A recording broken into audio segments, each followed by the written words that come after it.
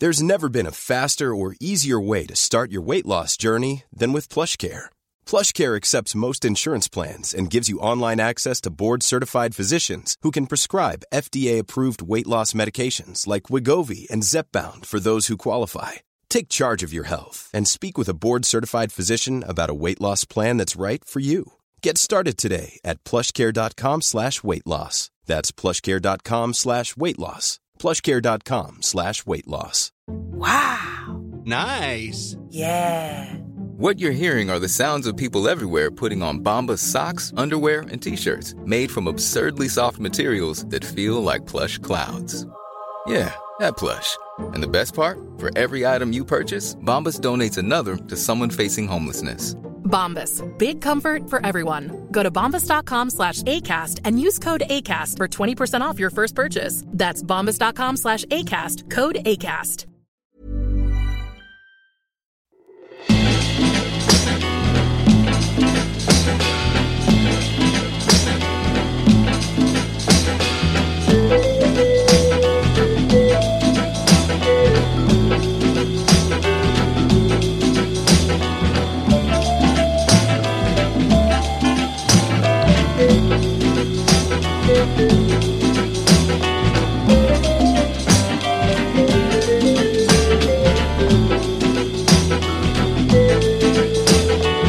Welcome back to Pick a Flick. I'm your host this evening, Emma Platt, and I'm being joined by my two favourite Chris's, Chris Byrne and Chris Haig.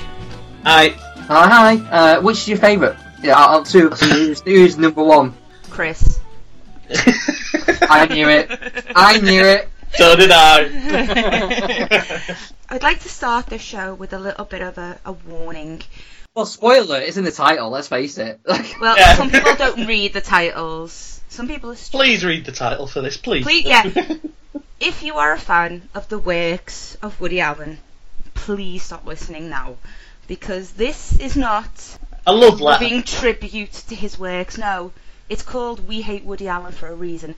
Because we here, myself and the two Chris's, we hate Woody Allen. He is a fucking cunt. I don't hate the guy, I just think he's overrated. I love him, but that's more on like a personal level. Well, so. I hate Woody Allen, so there we go. I think this podcast, we've been begging for an episode like this for a really long time. Yeah. I think it started on an episode of Black Hole Cinema sometime in the summer when we weren't talking about Woody Allen because when we have on topic. Well, wasn't it Ant-Man? No, because that was just me and you, wasn't it? Yeah, I did do Ant-Man. It was something else. But anyway, we were talking about something else. And then we got onto how we all feel that Woody Allen is overrated. And it quite quickly descended into a mood of swearing and, quite frankly, personal attacks on his integrity as a person. Yeah. And we've been making loads of jokes to Tony about how we need our own podcast, and he gave us this episode. So you are in for a treat tonight. I just reckon we should just go like, yeah, my hand, yeah, that's rubbish. So, what about Deadpool then? I'm sure we'll probably get round to something like that because we just really piss really piss off Tony's schedule. Right, I've got a Deadpool episode coming up, and then we just shit all over it. Yeah, I don't think we could stay on topic if we tried. I'm guessing about 10% of this podcast will probably be about Woody Allen. That's pretty much a good 10% though, quality 10%. Yeah. I'd just like to remind you all that we are, you can subscribe to us on iTunes, and if you'd like to give us a like and leave us a review, we'd really appreciate it. And now that that's out the way, let's pick a flick.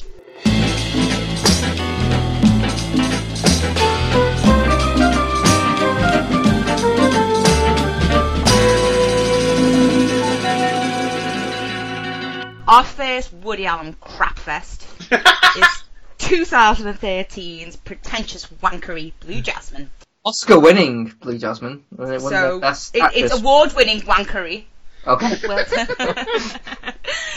Blue Jasmine is a 2013 American drama film written and directed by Sir Woody Allen. You fucking wishes. The film tells the story of a rich Manhattan socialite played by Cate Blanchett who falls onto hard times and has to move into her sister's apartment in San Francisco. Blue Jasmine received praise from critics because they're all pretentious wankers too, particularly for Blanchett's performance. Blanchett won an Academy Award for Best Actress. I'm going to babysit you. I'm a good babysitter. Yeah. No? You should babysit. I used to babysit when I was a teenager. It's how you make extra money. Mom said you never did any work because you were so rich.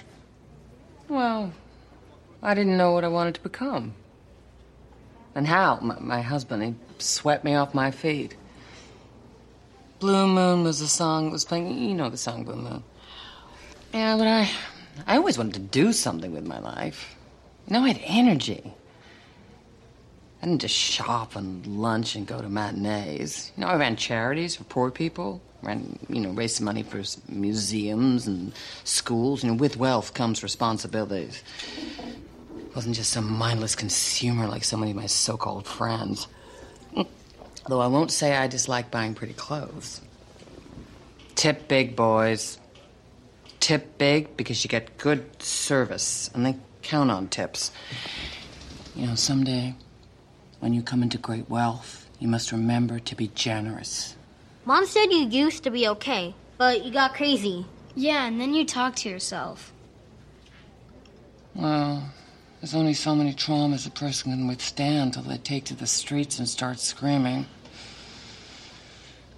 That's right, boys. They picked me up on the street talking to myself and gave me something called Edison's medicine. Why Edison?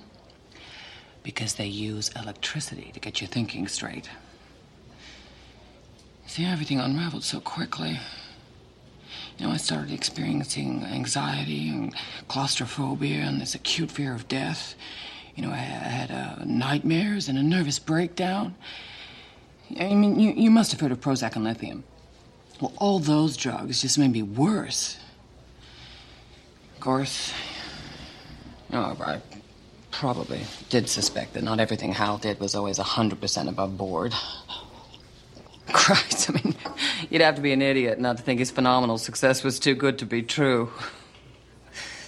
But a cheat is a cheat. And when he had other women, I just flipped out, you know, and one thing led to another, and... But that's all history, boys. I met someone. I'm a new person. So, Emma, what do you think of Blue Jasmine? Tell us, Emma, it's your loads thoughts. of pretentious wankery. Like, everything he fucking does, everything he fucking touches is pretentious, pandering to the Academy bullshit. Yeah, I don't. Okay, I'm going to defend Woody a little bit here. I don't think he panders to the Academy because he doesn't even show up for the award season. This season he doesn't even show up to the ceremony. You know, every time he gets nominated, he's like, "Oh, I'm playing jazz somewhere," which I think is kind of like I like that they're kind of like, "Yeah, fuck you, I don't give a shit." But you know, I think it's more on the case of you know, I say this while drinking red wine, but it's like I always picture like whenever Woody Allen brings out a film, like all these like sort of, you know, broad-cheek critics who are like just basically just up themselves. Like, oh, have you seen the new Woody Allen film? Really? Oh, it's so interesting. Oh, blah blah blah. You know, it has that stigma to it, and no matter even like the shittiest ones, like from Rome with Love, which I thought was absolute fucking pants. Plus, I hated that film more than Blue Jasmine, but it just has that kind of really you've seen Woody Allen. It's just like reading into it a bit more than what it actually is, just because it is Woody Allen. He can't show up to the award shows with his fucking daughter/baby child bride, can he really? I mean, how can you show your fucking face in public after what you did to Mia Farrow is beyond me. She is a treasure, Woody Allen. She is a fucking treasure. Protect Mia Farrow! Must protect Mia Farrow at all costs! And let's be honest, Ronan Farrow as well, because what he did to her... Oh my god, I love Ronan Farrow. I have the biggest crush. I mean, thank Woody Allen for Roman Farrow, but Roman Farrow is obviously Frank Sinatra's son. Just saying. It is quite clear. Didn't Mia Farrow go out with Polinsky as well? No. She was married to Sinatra during the making of Rosemary's Baby, and he wanted her to make this other film with him. And he was like, if you don't leave Rosemary's Baby, I'll divorce you. And Robert Evans, the producer, said to him, Mia, you'll win an Oscar if you stay on. So she didn't leave, and Sinatra divorced her. But now I can tell my favourite story ever about Frank Sinatra. But they stay close friends. And when she found out about Woody Allen, Soon-Yi, Frank Sinatra offered to break Woody Allen's legs for her. Isn't that amazing? Isn't that like the best thing about Frank Sinatra ever? He is a bit of a bastard, but he is like, you wouldn't want to piss him off. No, because, you know... But the thing is, though, I think with Sinatra, I don't think I can't picture him doing it himself. He'd like, he'd order his mob mates to go around and just like... Yeah, exactly. Yeah. I mean, he's not going to get his hands dirty. I mean, look, okay, is your issue with Woody Allen more the fact that it's his personality rather than his films? His personality pisses me off because he's just well, him as a person, really. Him as a person. Yeah. He's just whole little, like...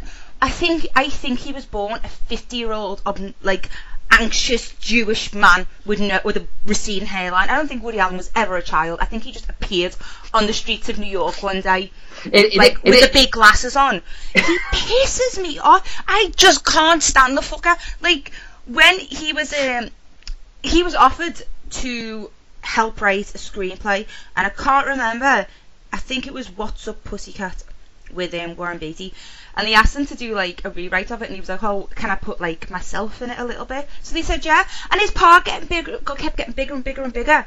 And in the end, he handed in this draft where he was the main character, and he got to run around with all these busty blondes. Like, what inflated sense of ego and confidence does this man dare to have? That this unknown little weedy fuckwit gets to do that? And people were just like, oh, okay then. And he basically, every time he puts himself in a film, he plays himself as this insatiable sex god.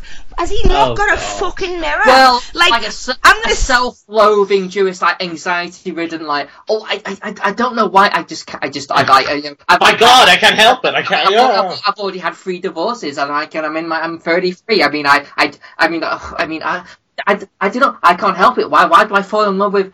I'm going to save most of my venom for Manhattan, because I fucking hate that film, Manhattan. And Tony Black, you're going to be so fucking sorry you nominated that film, I swear to God.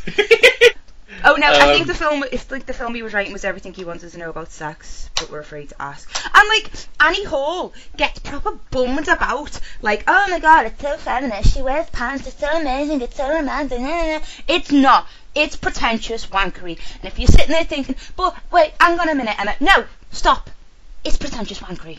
Anyway, Blue Jasmine. Chris, what do you think about I was there just like, okay, I like the title, Blue Jasmine. And I really like Cate Blanchett. And, you know, one thing is that he always manages to get amazing casts. I don't know how the fuck he does it. Because he's like, Woody fucking Allen. Well, I know, but it's like...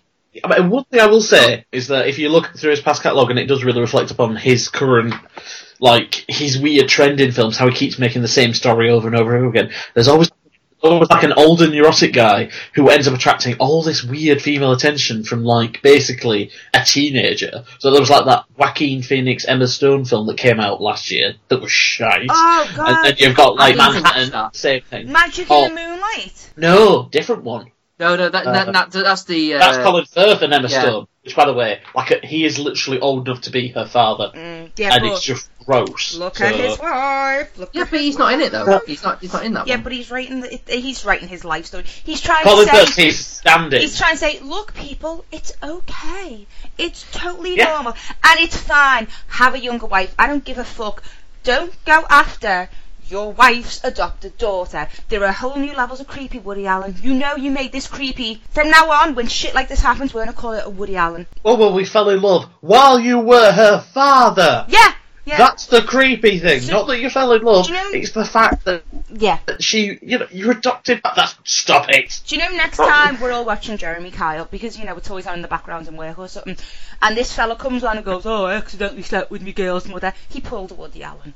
When you keep it in the family, but there's no actual blood ties, we're calling it a Woody Allen. So it's not like incest, it's like incest. It's like, it's diet incest, Chris. It's diet incest. All the taste, none of the actual implications. Yeah, all the guilt, but, you know, none of the nasty side effects. And I hope this is his legacy. I hope we get this to the point, you know, in 50 years when he's dead, people don't go, remember Woody Allen for all those shit films he makes? They go, huh, Woody Allen. Didn't he fuck his daughter? Did he marry his daughter or something? Yeah. And there's all these other sorts of, like, allegations about Woody Allen, which I'm not going to go into because I don't want to get my ass sued, possibly by someone. But Hollywood. Probably Woody Allen. Probably Woody Allen. Fuck you. Come at me, Woody Allen. Come at me, bro. I fucking dare ya. Tit. Could you imagine sitting there going, oh no, some girl in Liverpool, she's talking nasty about me on the internet. Liars. He's going to write a movie about being bullied on the internet. That's exactly how he talks as well. I can't do it. He actually talks like he's a West Coast gangster rapper, like, oh man. I can't do it. What up, one of my favourite things of that impersonation. So it was like Samuel L. Jackson in Jackie Brown. It's Samuel L. Jackson. It's Woody Allen channeling Samuel L. Jackson. I can't do the neurotic Jewish voice. I'm sorry. I apologise. Okay. Just do like a stuttery, slower version of Tarantino. That's I pretty can't much even do Tarantino. But after all these allegations came out, right? So many members of Hollywood supported him. Like, I know innocent until presumed guilty and all that, but I didn't like the fact that so many people came out and basically said that the accuser was lying. They publicly stated, I don't believe it. It's got nothing, stay out of it. It's got nothing to do with you. You don't need to be dragging this girl through the mud because he's Woody fucking Allen. It's exactly what's happening. Anyway, Blue Jasmine. The cast's good. I like Cate Blanchett. She's the kind of person I would like to have around for dinner and just get her drunk because she's like the most fun dinner guest. That's the nice thing I can say about Blue Jasmine. Is that like a sort of way of saying you basically want to get like Cate Blanchett drunk so you can have your way with it? Is that basically what you say? I love to have around and get drunk. Well, not really because I'm gay, but you know that's the main thing. I was there just like I just want to get her drunk because you know she's seen some shit. You know that she'd be like, well, do you know what? You just want to like let it slip. Go on. Who is in Hollywood? Who's a complete twat? Go on. Who's really nice? Who is a complete bastard? And then it's just like, I could make so much cash off that.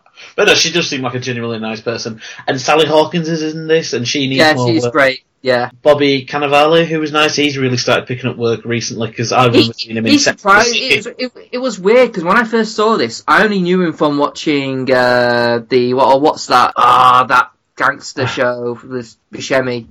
I've forgotten the name of it. Boardwalk Empire. Yeah. He was really weird and he had an evil on that. So I still watched him with that kind of like slight. So when he was like being like a little bit of a dick in a relationship, I was like, yeah, he's not good. But for I understand why watching Ant-Man and I think last year Danny Conner, I was like, actually no, he's a really good actor. Like actual range is really likable and actually convey actual real emotions, and I was like actually really generally impressed. And I think what rewatching this again, I realised I don't think his character's fully fleshed out because I'm kind of not sure where he is, because in 1 minute he's kind of like beating up furniture because he's thinking that his girlfriend's cheating on him, which you know she is, in all fairness, and then he's like kind of there like with her at the end and perfectly happy to kind of do it. It's just a bit weird, but I think he's really good in it. I think Woody Allen, he does give good performances, and he is talented as a writer / director and as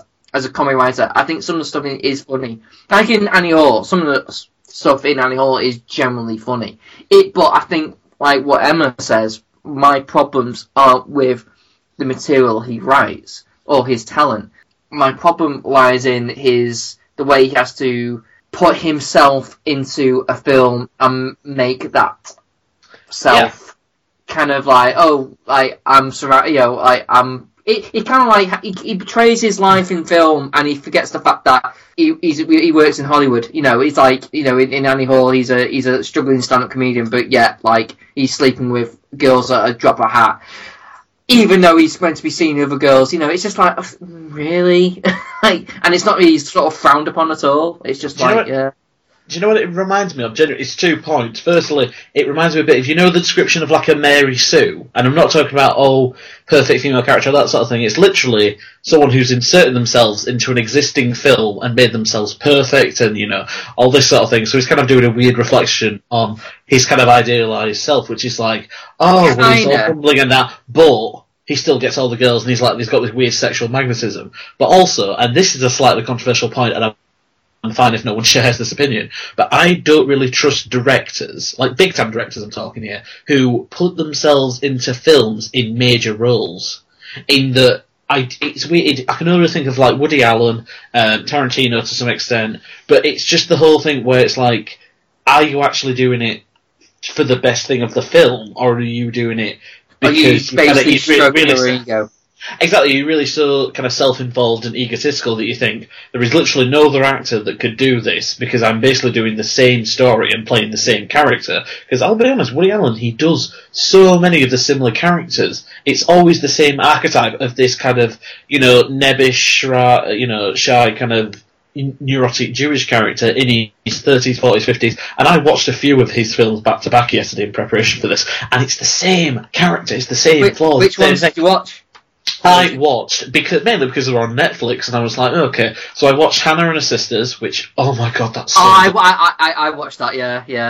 Again, it's like Michael playing Woody Allen. Woody Allen playing Woody Allen. Max exactly. Playing kind of like a slight Woody Allen, and they're all kind of like arty, quite sort of, like intellectually, but like, again, like, it starts off with Michael Caine, like, oh, I'm in love with my wife's sister, which is instantly dodgy. There's a lot of that goes on, though. It's like that same thing happens in Match Point, which I hate that film so much. I genuinely remember seeing it at the cinema for the first time when I was about 14, and I was like, oh, what's this? That sort of thing. And I found out, and it's horrible. It's a horrible film. It's not really well regarded, because I think it's going to be one of Woody Allen's, like, serious thriller-type films, rather than more comedic. Well, I don't know, but it's what else did I watch? I literally skimmed, and I did it in 10-minute intervals because I just couldn't stand it, Play It Again, Sam, which is one he did with Diane Keaton, and it's basically Woody Allen exercising, what if I was the main character in Casablanca? It's such wankery, it's just balls. I'm going to have to disagree because I've watched that myself, and here's the thing, right, and I suppose we'll get onto it when we do Manhattan, but I agree with you to some extent, because at one point I was like, it's pretty much plays more like a broad out comedy, really, but at the point where he goes like, oh really, you're in love with your best mate's wife, doing this again. However, it does kind of do the thing that Manhattan should have done at the end. And I think, right, okay, you saved yourself there. You didn't do the whole thing, and it's like, right, okay, right, well, I'll let this one go, because this one has kind of like that moral compass, and, and is generally funny. I mean, it does have like some of the classic Woody Allen lines, like, I have a honeymoon, and I was like, in bed the whole week, I was ill, or whatever the line is, that kind of thing, and lack of laughter is grounds for divorce, that kind of thing. I want to say I did not hate that film. I thought it was actually quite good, and I think it's the ending for me. Say like with Manhattan, and I'm kind of with Manhattan until the very end, and that was the when it makes me want to just throw stuff, So I will stick up for Play It Again, Sam. And plus it wasn't directed by him as well. It is based on a play I think he wrote, but he wrote it, not directed it. So that's maybe one of the things. But I will stick up for that one. So, in the grand scheme of Woody Allen's vast filmography, where do you think Blue Jasmine stands? Middle, maybe. I haven't seen enough of him to comment, but it's very middling. So I mean, look, I do think Blue Jasmine is overrated around Oscar season. I think it's very well. Again, I think it's very well shot. It's acted. The problem is there isn't many characters that you give a shit about, and that is the problem, because you think, well, I don't really like you, and I don't really like you. Why? I mean, the characters you like. I mean, ironically, Andrew Dice Clay. You kind of like, yeah, I'm fucking with you. Lucy Kay turned up, oh, I like you, Lucy Kay, and he turns out to be absolutely not bad. Yeah, there's not many people, but first viewing, I wasn't really with Cate Blanchett's character, and then on second viewing, I realised, oh shit, she's mentally ill. So I felt that instantly made me feel like, oh, I can't really hate you that much now, even though you are kind of not very nice, but. It does play on the angle that you're not right in the head at all, and it's just kind of sad in the end. So I don't know. I might be turning around to not quite hate Woody Allen. It's quite honest. I'm sorry, guys. But yeah, you traitor. I do. I know. I'm sorry. I'm so sorry. But no. But it's not a perfect film, So. Yeah, there you are. I mean, I wasn't floored by it. So we'd like to thank the Comic Roast for the nomination of Blue Jasmine this week.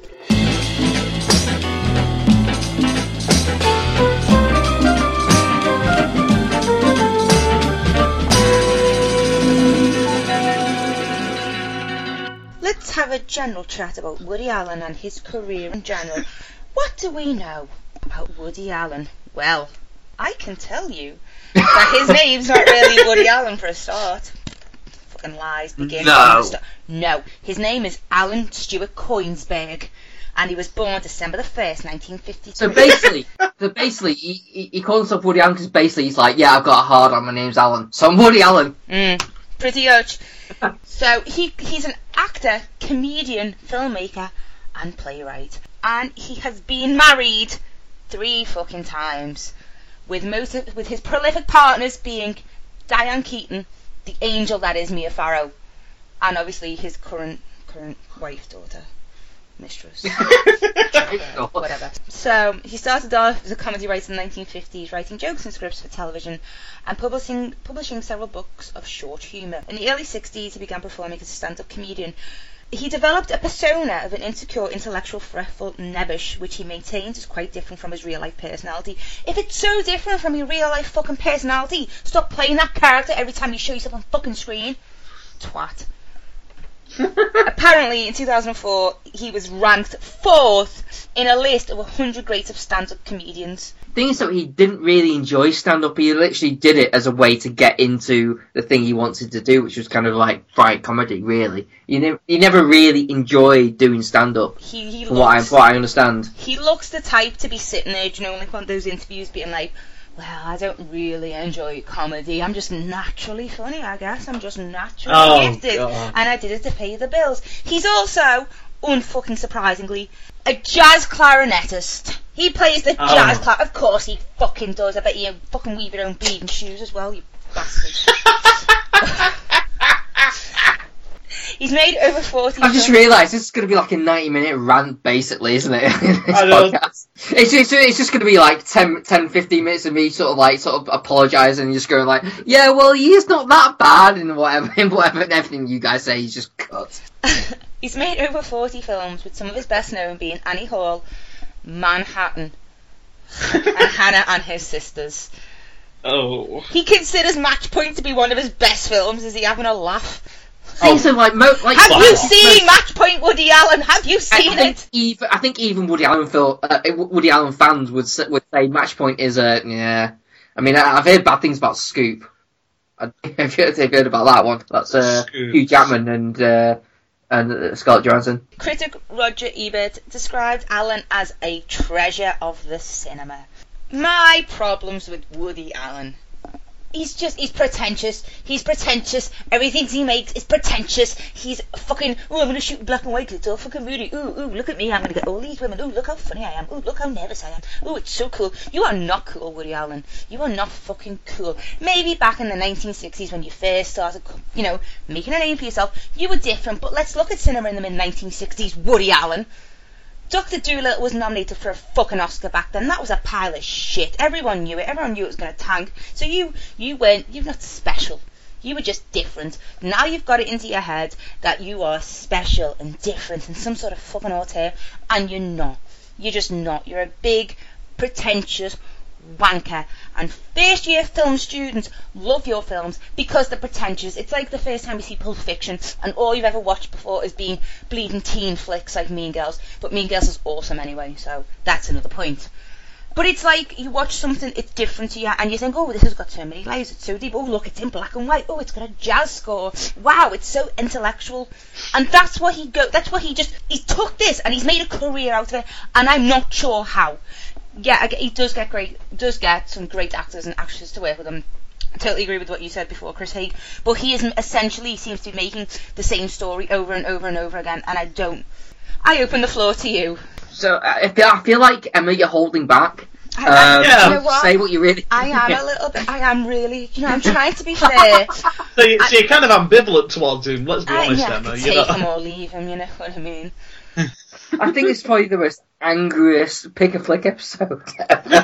He basically, if anyone out there has read the book Easy Rider Raging Bulls by Peter Biskand, there's several stories about Allen in that, and his relationship with Warren Beatty, and Warren Beatty hired him to do a couple of rewrites on his films, and that's how he got his break, because he was doing stand-up comedy. If you haven't read that book and you're interested in film history, I suggest you go pick it up because it is absolutely amazing.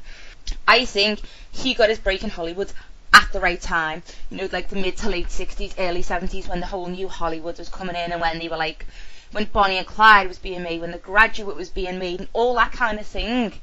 And I think if he had tried to make his break 5 years earlier, there wouldn't be Woody Allen as we know him today, because he would have tanked. I don't think there would have been an audience for his film. I don't think audiences would have been ready, because Hollywood, the old Hollywood, wasn't ready to die out then. It wasn't until about, I think it's 1967, 1968, I think, in the book Scenes from a Revolution, and I've mentioned this before, that Oscar race that year was In the Heat of the Night, Dr. Dolittle, Bonnie and Clyde, The Graduate, and Guess Who's Coming to Dinner. And it really symbolises how New Hollywood was basically pulling back from, it was breaking away from old Hollywood, from the old studio system. And I don't think Alan would have got his break a couple of years earlier, because they were still making those really formulaic movies in that really formulaic way, you know, with the studio system. And it was, your script was written, and then you kind of said, well, this actress is free, so she's going to make it, and we're going to shoot it on the MGM lot, and we're going to put it out in this many cinemas. And you know, I don't think audiences would have been ready. I don't think it wasn't until... Well, he starts out, like, if you look at his early stuff, it's more very sort of slapstick and kind of like, and kind of silly kind of humour. It wasn't really more the kind of like, I'm Woody Allen and I'm like myself as a serious writer. It was very much playful, more like films like Bananas and Sleeper. You know, it's very much like the silly comedies you would find today, I suppose. Maybe not quite, I mean, but, you know, but that's where he started, and...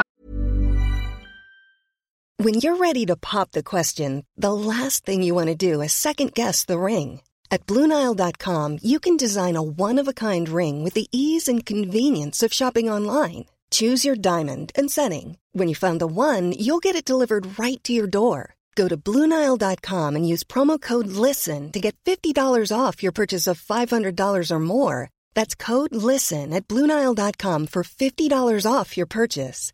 BlueNile.com, code LISTEN. Hiring for your small business? If you're not looking for professionals on LinkedIn, you're looking in the wrong place. That's like looking for your car keys in a fish tank.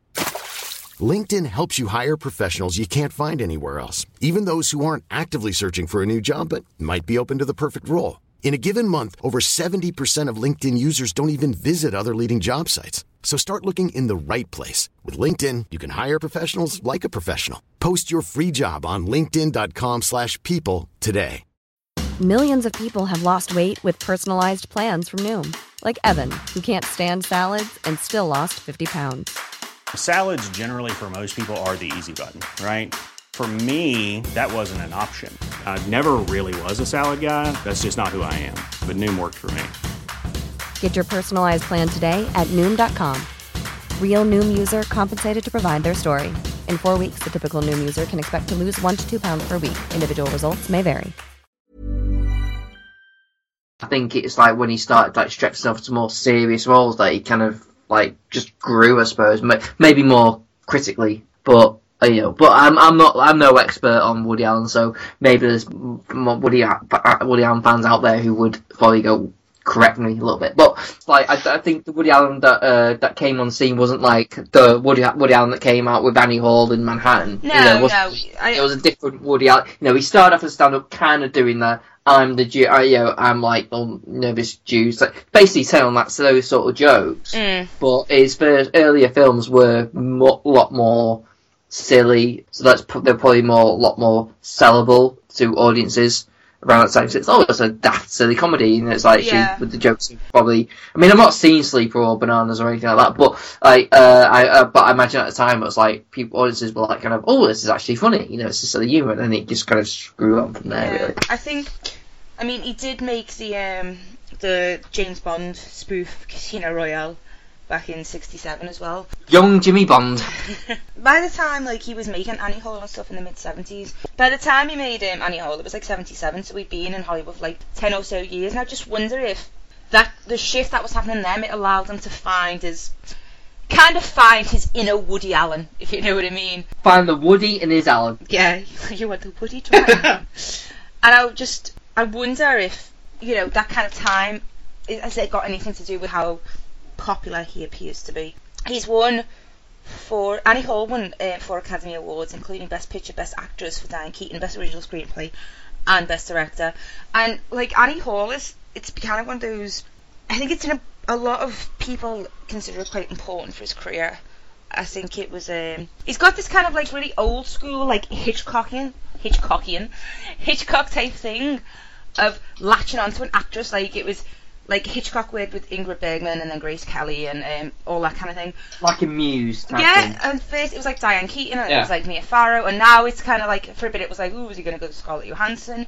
Is he constantly trying to like chase? Has he got this idea of this woman in his head he keeps trying to chase? And so when Diane Keaton gets like, but basically he went out with Diane Keaton and he went out with Mia Farrow, so is he just like trying to replace this woman in his head all the time? I mean, probably. I mean, like, you know, it's one of those sort of like meta sort of things. Oh, it's my muse, I'm in love with her, kind of thing. I mean, like, I think even Woody Allen fans would admit this, that, you know, Keaton is the one who he has the most chemistry with. I think whenever in his film, he's the one they kind of like have a lot of like bonding with, you know. So like Annie Hall, you know, Manhattan, you know, Play Against Sam, even. So yeah, I think I mean I haven't seen that much Mia Farrow films for her, but you know, it's kind of like say, but Keaton is probably like number one for him. Really. I think as well. There's something I will give him credit for. Really? Jesus Christ! Okay. Brace yourself, listeners. I'm so shocked. I'm probably about to drop dead after saying this, but I believe that Woody Allen was one of the very first people to start making films in New York after the attacks of 9/11, because obviously he's so intrinsically linked to New York. Like he embodies a certain type of New York and a certain type of New York and a certain type of era in New York. You gotta give Woody Allen this. He's at least made a film a year. And I'm looking through IMDb now, and it's like, it's literally on point every year. He's had a film, at least written by him, that has been made, and that's pretty good going. I mean, not everyone is like, I mean, a lot of people, I need to go away, need to find myself, the story has to come with me. Woody Allen just writes, and he just non-stop. It's the same story, though. It's the same 3 or 4 stories just repeating. Sometimes, I mean, like, sometimes there's like, I mean, I don't necessarily mind that. Sometimes, you know, I think the problem with that is sometimes it's not well developed enough. You know, sometimes he probably needs to actually need to work on that bit more. But then I kind of like, we're saying that in the same breath. I like the spontaneity of it. You know, sometimes, oh well, if it works, it works. Or if it doesn't, it doesn't. You know, but I like that element. But yeah, there is that kind of thing where it's like every year there's no Woody Allen. Which I know brings joy to Emma. Like, yes. So Emma, what's your favourite Woody Allen film? If I had to make you watch one Woody Allen film, any Woody Allen film, but it had to be had to at least watch it, what would it be? Can I swallow bleach instead? No. Vicky Cristina Barcelona, because he's not fucking in that one. I do quite enjoy Vicky Cristina Barcelona, but it's that whole.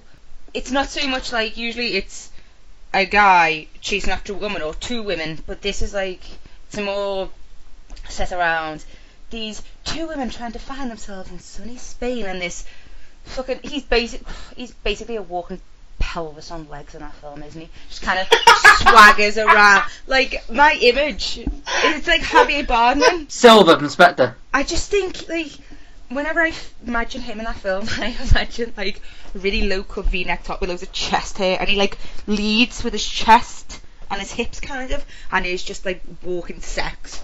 And I don't fancy him, but that's the way he comes across. Like, no woman could ever resist this man. Look, you frigid, uptight, brown-haired New Yorker, come with me. Let me entice you to my house of sin with my sexy Spanish wife. We'll have loads of sex with Scarlett Johansson. That's just another Woody Allen fucking fuck fantasy, basically. But now he's too old and decrepit, and it would be gross to see his fucking raggedy ass on film. I mean, my main issue is, I think when it comes down to with Woody Allen, and the key film for me is Midnight in Paris. And at the time, it was like, oh, Woody Allen back on form. Oh, it's so great to have a good Woody Allen film. Woody Allen's back. I watched that film, and it kind of dawned on me the fact that, okay, so it was this point where I realised, alright, so Owen Wilson basically is playing like the Woody Allen cipher, and this kind of happens in all, if not most of his films, where he has there's basically a Woody Allen character who is the lead, or one of the leads, one of the characters anyway. And then he suddenly realised that, hang on, so this character is a writer, is kind of unappreciated, his wife's kind of loving this pretentious prick, and he travels back in time, kind of like Goodnight Sweetheart, and he meets all these famous writers and artists, and they all and he hands them their work, and look at that, this is very good, yeah, very interesting, and he joins, and they kind of accepted among the great literacy artists, and it's Woody Allen picturing himself being there, accepted, but yeah, I belong in this table, and I will show him my work, and they will find it interesting and think it's good. And I think, this is the point where I think, seriously, and people are jizzing themselves over this, and I'm and it's pretty much I'll meet Salvador Dali, and he'll say something really weird in a French accent, I see a red rhinoceros, and people go, oh, it's Salvador Dali, oh, it's that person, oh, it's the guy who wrote Great Gatsby, oh, it's oh, fucking hell, really? Seriously? This is meant to be the great return of the art, and I think that's where my main criticism comes from. That's where I say, the wine guzzling broadsheet critics are going, oh, have you seen New Woody Allen? It comes from there, really. That was probably my main introduction to Woody Allen film, really, watching that film and thinking, well, that was a bit rubbish. Apparently, he's going to do a TV series on Amazon for Amazon Prime, isn't he? So oh god, of course he is. I'm sure everyone will be fucking jizzing their pants over that. Oh, I'm gonna get Amazon Prime just for that. Oh, I get to watch some pretentious wankery once a week now, yay! Yeah. With a lovely Monet. The thing is, though, I say this as someone who I have not seen. I think Woody got so many films, and I kind of want to watch at least majority of them. Just so, because if I'm gonna hate the guy, I want to at least understand the guy, or at least I want to give him a chance to kind of go, yeah, you know what, he's good in this, or he's good at that, or those films were good. I want to at least give the guy, at least see what people see in it. It's like, but then again, it also comes to that kind of sense of I'm a glutton for punishment. So it's like, if the new Michael Bay film comes out, I really want to see it, even though it's probably going to be shit. The new Transformers film, whenever that comes out, there's no doubt I'm going to watch that, even though I know it's going to be 3 hours of boredom, but I'm going to see it anyway. To make sure this podcast wasn't just me swearing for an hour and a half, we asked on Twitter and Facebook the question, Woody Allen, genius or not? And Kevin Wright at Weak Lemon Drink, bloody hell, that was hard to read. He's made some genius movies. And a nice Fist of Fun reference. He's made some genius movies, but I think he's a bit erratic. Robert James Peacock at PT76 said, difficult to overlook private life allegations, even when trying to separate the art from the man. See? PT76 knows what's going on. Yeah. Jack Stewart at Duke just said genius. Everyone's entitled to an opinion. Everyone's entitled to an opinion. You might want to consider your life choices, Jack. See, it wasn't me who said that. It wasn't me who said the bitchy comment. I would care for elaboration, really. It's okay, is that it? No, that's it, just genius. Anyway, on Facebook, Adam Massingham said, I really enjoyed Whatever Works, the only opinion I feel I can give him at this stage. And Dave Bond said, Chris Byrne is well versed in my opinion, so I'm sure he can report them directly. Tell us, Chris Byrne, tell us what Dave Bond's opinion is of Woody Allen. Tell us. Is he one of us? One of us. No, he's a big Woody Allen fan, and I think his favourite is Hannah and His Sisters, from what he told me. So I'm so disappointed. But however, it's he did tell me to watch Play It Again, Sam, and I kind of agree with it. He was kind of chuffed how I actually was yeah, I quite liked it. So I think if he was to say to anyone new to Woody Allen, or anyone who had issues with it, watch Play It Again, Sam, because that's kind of that shows his strengths, but is less his weaknesses. I tell you what, after this podcast goes out, properly, I will watch Play It Again, Sam, and I will see if that changes my opinion on Woody Allen. I don't think it will, No, but it might. Neither do I, but you know. But I think he might go, you know what, that is less annoying. Stranger things have happened.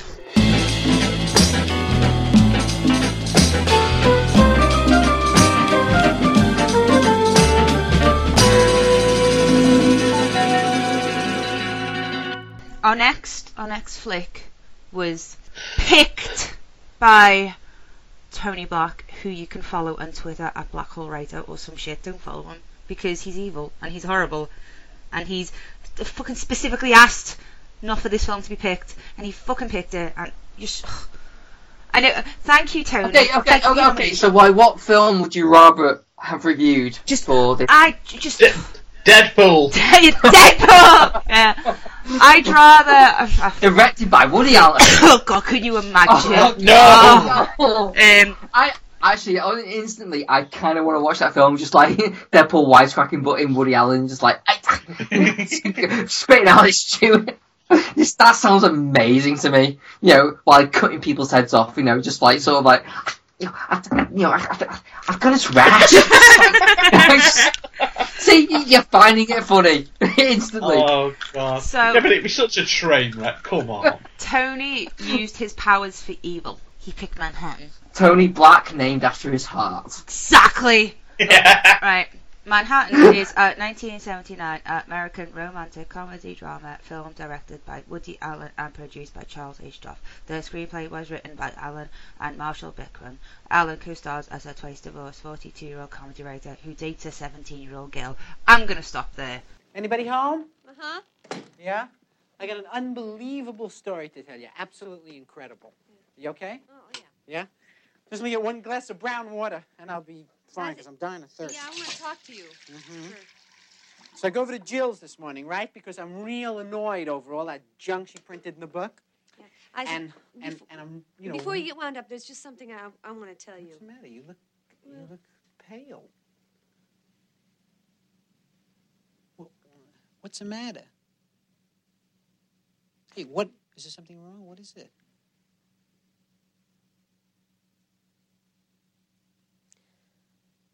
I think I'm still in love with Yale.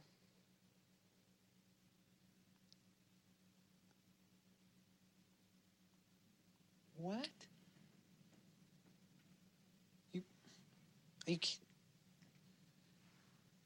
You are? Yes. Well, when did this happen? I mean, what? You are or you think you are? I started seeing him again. When? Since when? Just since today. That's why I wanted to be open about it. Jesus, I'm shocked. I'm shocked. I'm surprised. I think I've always been in love with him. How does he feel about it? Well, he wants to move out of his place so that we can live together. I'm stunned. I'm in a state of. Somebody should throw a blanket over me. You know. Well, you see, he called me several times in a very depressed and confused state, and he still loves me. So this is shaping up like a Noel Coward play. You know, somebody should go out and make some martinis. I don't blame you for being furious with me. I'm too stunned to be furious. Well, then I wish you would. I wish you'd get angry so that we could have it out, so that we could get it out in the open. I don't get angry, okay? I mean, I have a tendency to internalize. I can't express anger. That's one of the problems I have. I grow a tumor instead. Well, I told you that I was trouble from the beginning, from when we first started dating. So what does your analyst say? I mean, did you speak to him? Well, Donnie's in a coma. He had a very bad acid experience. Woody Allen is... He's himself in this fucking film, and he's going out with a teen. He's going out with a child, and she is the way she's written. She's a fucking child. She's naive and innocent, and just so like, ooh, fairies and butterflies. She's got this whole like kind of ditzy, dozy aura about her. But he falls in love with Diane Keaton, who's also his best friend's mistress or some shit because it's not fucking twisted enough. Yeah, well, but basically, it's like Diane Keaton's the woman who his best mate is having an affair with his wife, you know. So Woody Allen wants to fucking, he wants to go after her. So, and she's like perfection. She's unattainable. So he goes after Diane Keaton and he fucks off this poor 17-year-old girl. And what are her parents doing? Do her parents not aware that she's going out with a twice divorced 42-year-old? Do they not give a fuck? He's 33, isn't it? They're rich. And it's funny because, like, watching it was like saying, like, "Oh, I'm 33," but really, you look 44. But then that goes ancient. That goes what Chris was saying. Now, like, you know, Woody Allen just always looked the same. It's like he looked for 33. Well, I'm 33, and you know, don't get me wrong, I'm not saying I look great, but fuck's sake, I do not look like Woody Allen. Yeah, it's like, you know, it's like he's balding. He looks just generally odd. Just generally, Woody Allen just looks like a bit weird. You know, he kind of looks like someone you play on like what's it called, that kind of flip game with the identity thing. What's it? Guess who? Yes, he looks like someone. He looks like an identifier of a person, like a sex killer. It's like, have you seen this man? Yes, it's Woody Allen. He looks like a real life cartoon drawing. Like, yeah, you know, that. I mean, what he looks like.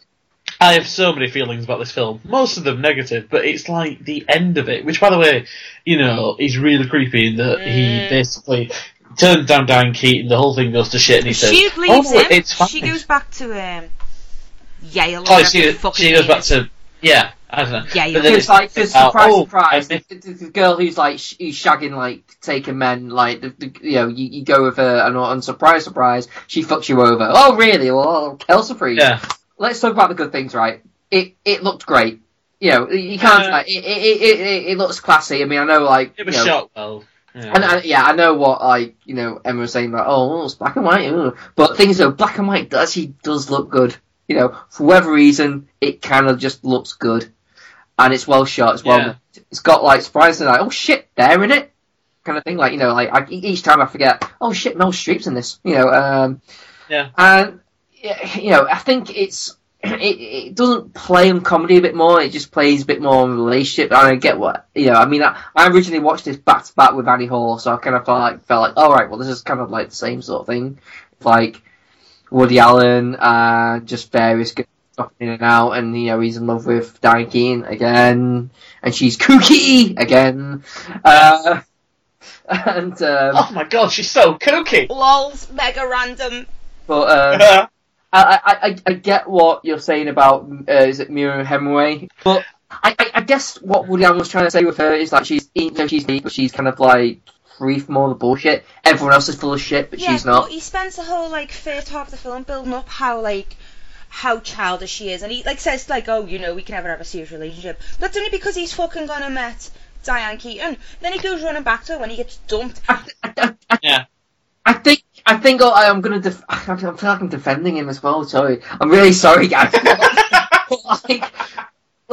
Like there is right at the beginning scene where he's with his best mate and his wife, and he's with his 60-year-old girlfriend, and he's kind of making jokes like, I'm with a girl who does homework. Like, you know, there's that kind of like anxiety, kind of like, what the fuck am I doing? I'm with a 19-year-old, you know. And he said like, and I think it's like various lines where he does say like, oh, I keep encouraging you to actually go out and find someone else, really, because like I know this is kind of like. Why does he go run after then? She's young and stupid. She'll have me because I'm a total fucking mess. I can't get women of my own age to stay with me. And she just goes, oh, I'll tell you what. I know I'm supposed to be going to London, which you told me to do, but gosh darn it, you're so damn cute. I'll give us another chance. Like, bitch, please. You could go find yourself a nice... Englishmen are fit. The accent, and you go, you know, I question your choices. This is the bit that makes me angry about Manhattan. And it goes back to what Play Against Sam. What I liked about it, it doesn't do that thing. Basically, he goes, oh shit, I'm single and alone, and then suddenly has a light bulb go bing. Oh, hang on, this 70-year-old girl who actually fucking adore me, appreciated me. Why the fuck did I not respect and appreciate her while I was with her? So he runs back and and literally my first inkling when watching this film, and this is why I got so angry, was he's going to run in and tell her, actually, you know what, I was a dick to you. You deserve better. You should go off. You deserve to be told that from me because I never appreciated you. Go off to London, and make something of yourself, go to university. But no, instead he goes like, no, don't go to university.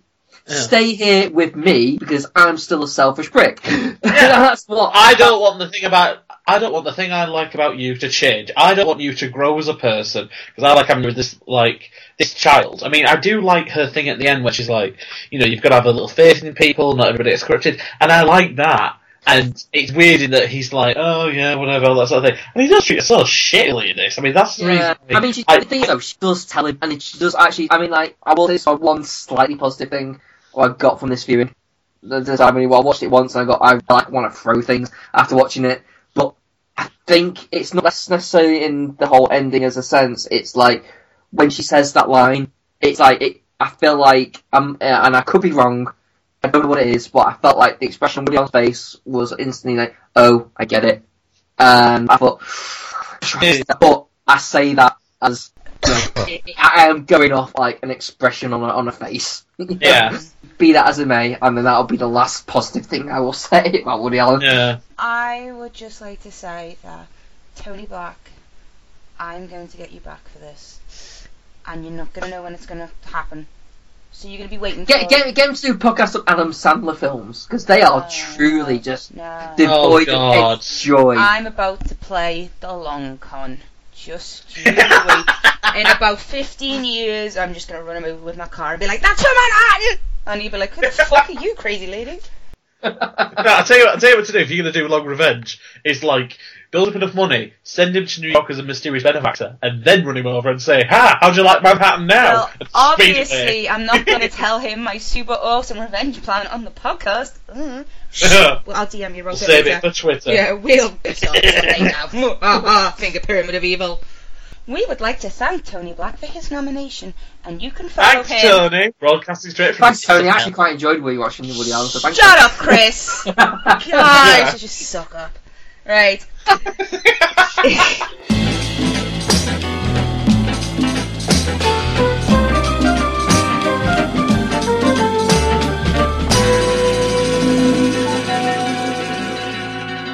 So, it's quiz time, both Chris's. Oh, there's a quiz? There's always a quiz.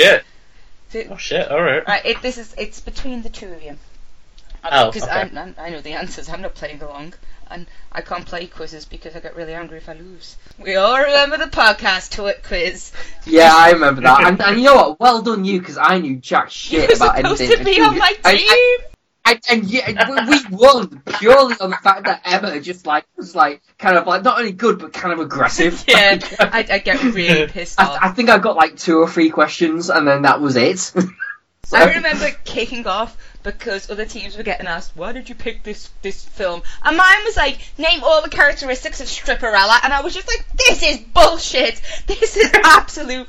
And Tony was like, shut up, you winner. And I was like, this is not the point! Yes, I'm winning! Of course I'm winning! It's about fairness!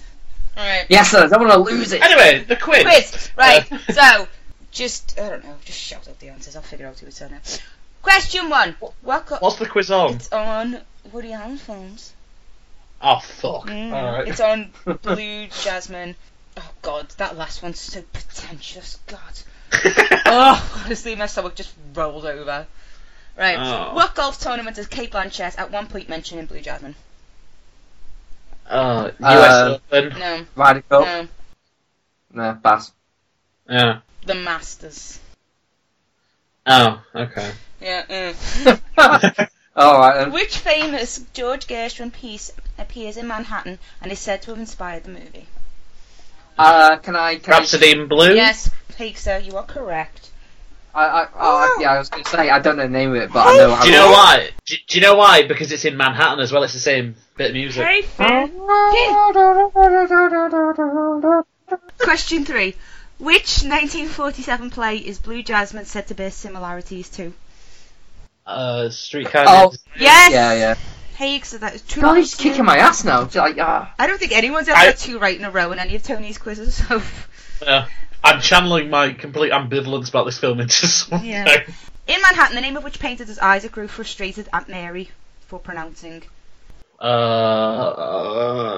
don't know. Debussy? Oh, no, that's a fucking... Not an artist. Shit, I don't know. Van Gogh. Oh, okay. Final question. How does Woody Allen write his screenplays? On a typewriter. He does write them on a typewriter. The only thing weird could be if he wrote them with a fucking quill. Fuck you, Woody Allen. And that is how I want to end this podcast. Fuck you. Fuck Woody Allen. Fuck him up his stupid ass. Right.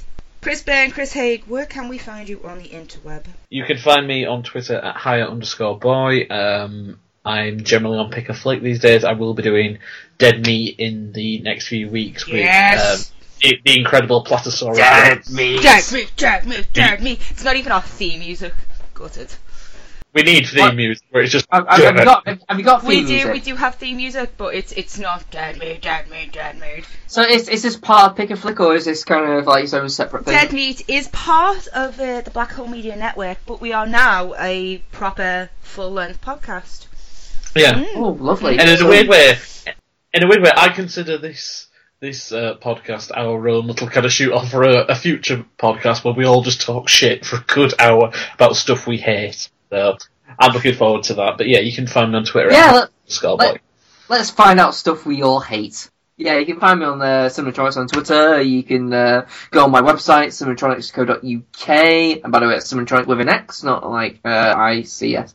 And I've got 2 podcasts. One's the Cinematronics podcast, which I barely update just because I've got no fucking time at the moment. But I am currently doing Do You Expect Us to Talk, which is a Bond podcast all about the Bond films. We're going through each Bond film as we go, as with David Bond, as was the name during this episode, and Rebecca Andrews. And after we finish with Bond, we will move on to other franchises such as Indian Star Trek. Yay! There we are. And you can follow Do You Expect to Talk on Twitter at Expect Us to Talk.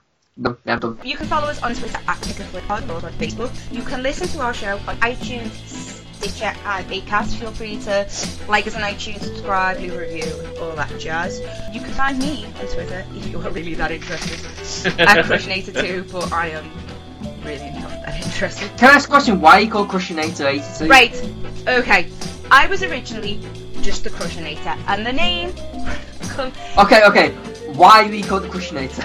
Because I was playing, I think it was City of Villains with my brother many years ago, and I wanted to make a villain, and I needed a villain name, and I just watched Futurama, and in Futurama there's a big fat robot called the Crushinator, and she falls in love with Bender, and she ends up going, I love him, and I was like, Crushinator sounds like an awesome name. So I took that for my DC name, and I took that for my Twitter name, and then some asswipe hacked my original Crushinator account, so that's why I'm Crushinator2. If you're listening, you're a prick. You can follow me on Twitter at Crushinator2, even if you only follow me for my New Day Rocks tweet, which I send out every Tuesday morning because New Day Rock. You can also follow me at Dead Meat Horror, because that's where my podcast and shit is. Dead Meat is a crash course in horror, academic horror theory.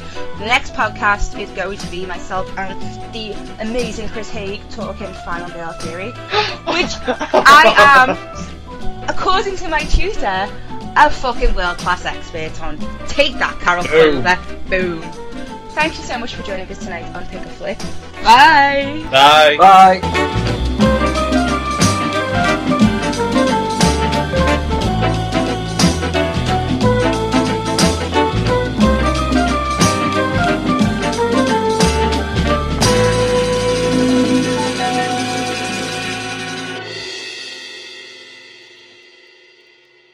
Motherfucker. Hey, it's Paige DeSorbo from Giggly Squad. High quality fashion without the price tag. Say hello to Quince. I'm snagging high-end essentials like cozy cashmere sweaters, sleek leather jackets, fine jewelry, and so much more. With Quince being 50 to 80% less than similar brands. And they partner with factories that prioritize safe, ethical, and responsible manufacturing. I love that. Luxury quality within reach. Go to quince.com/style to get free shipping and 365-day returns on your next order. Quince.com/style.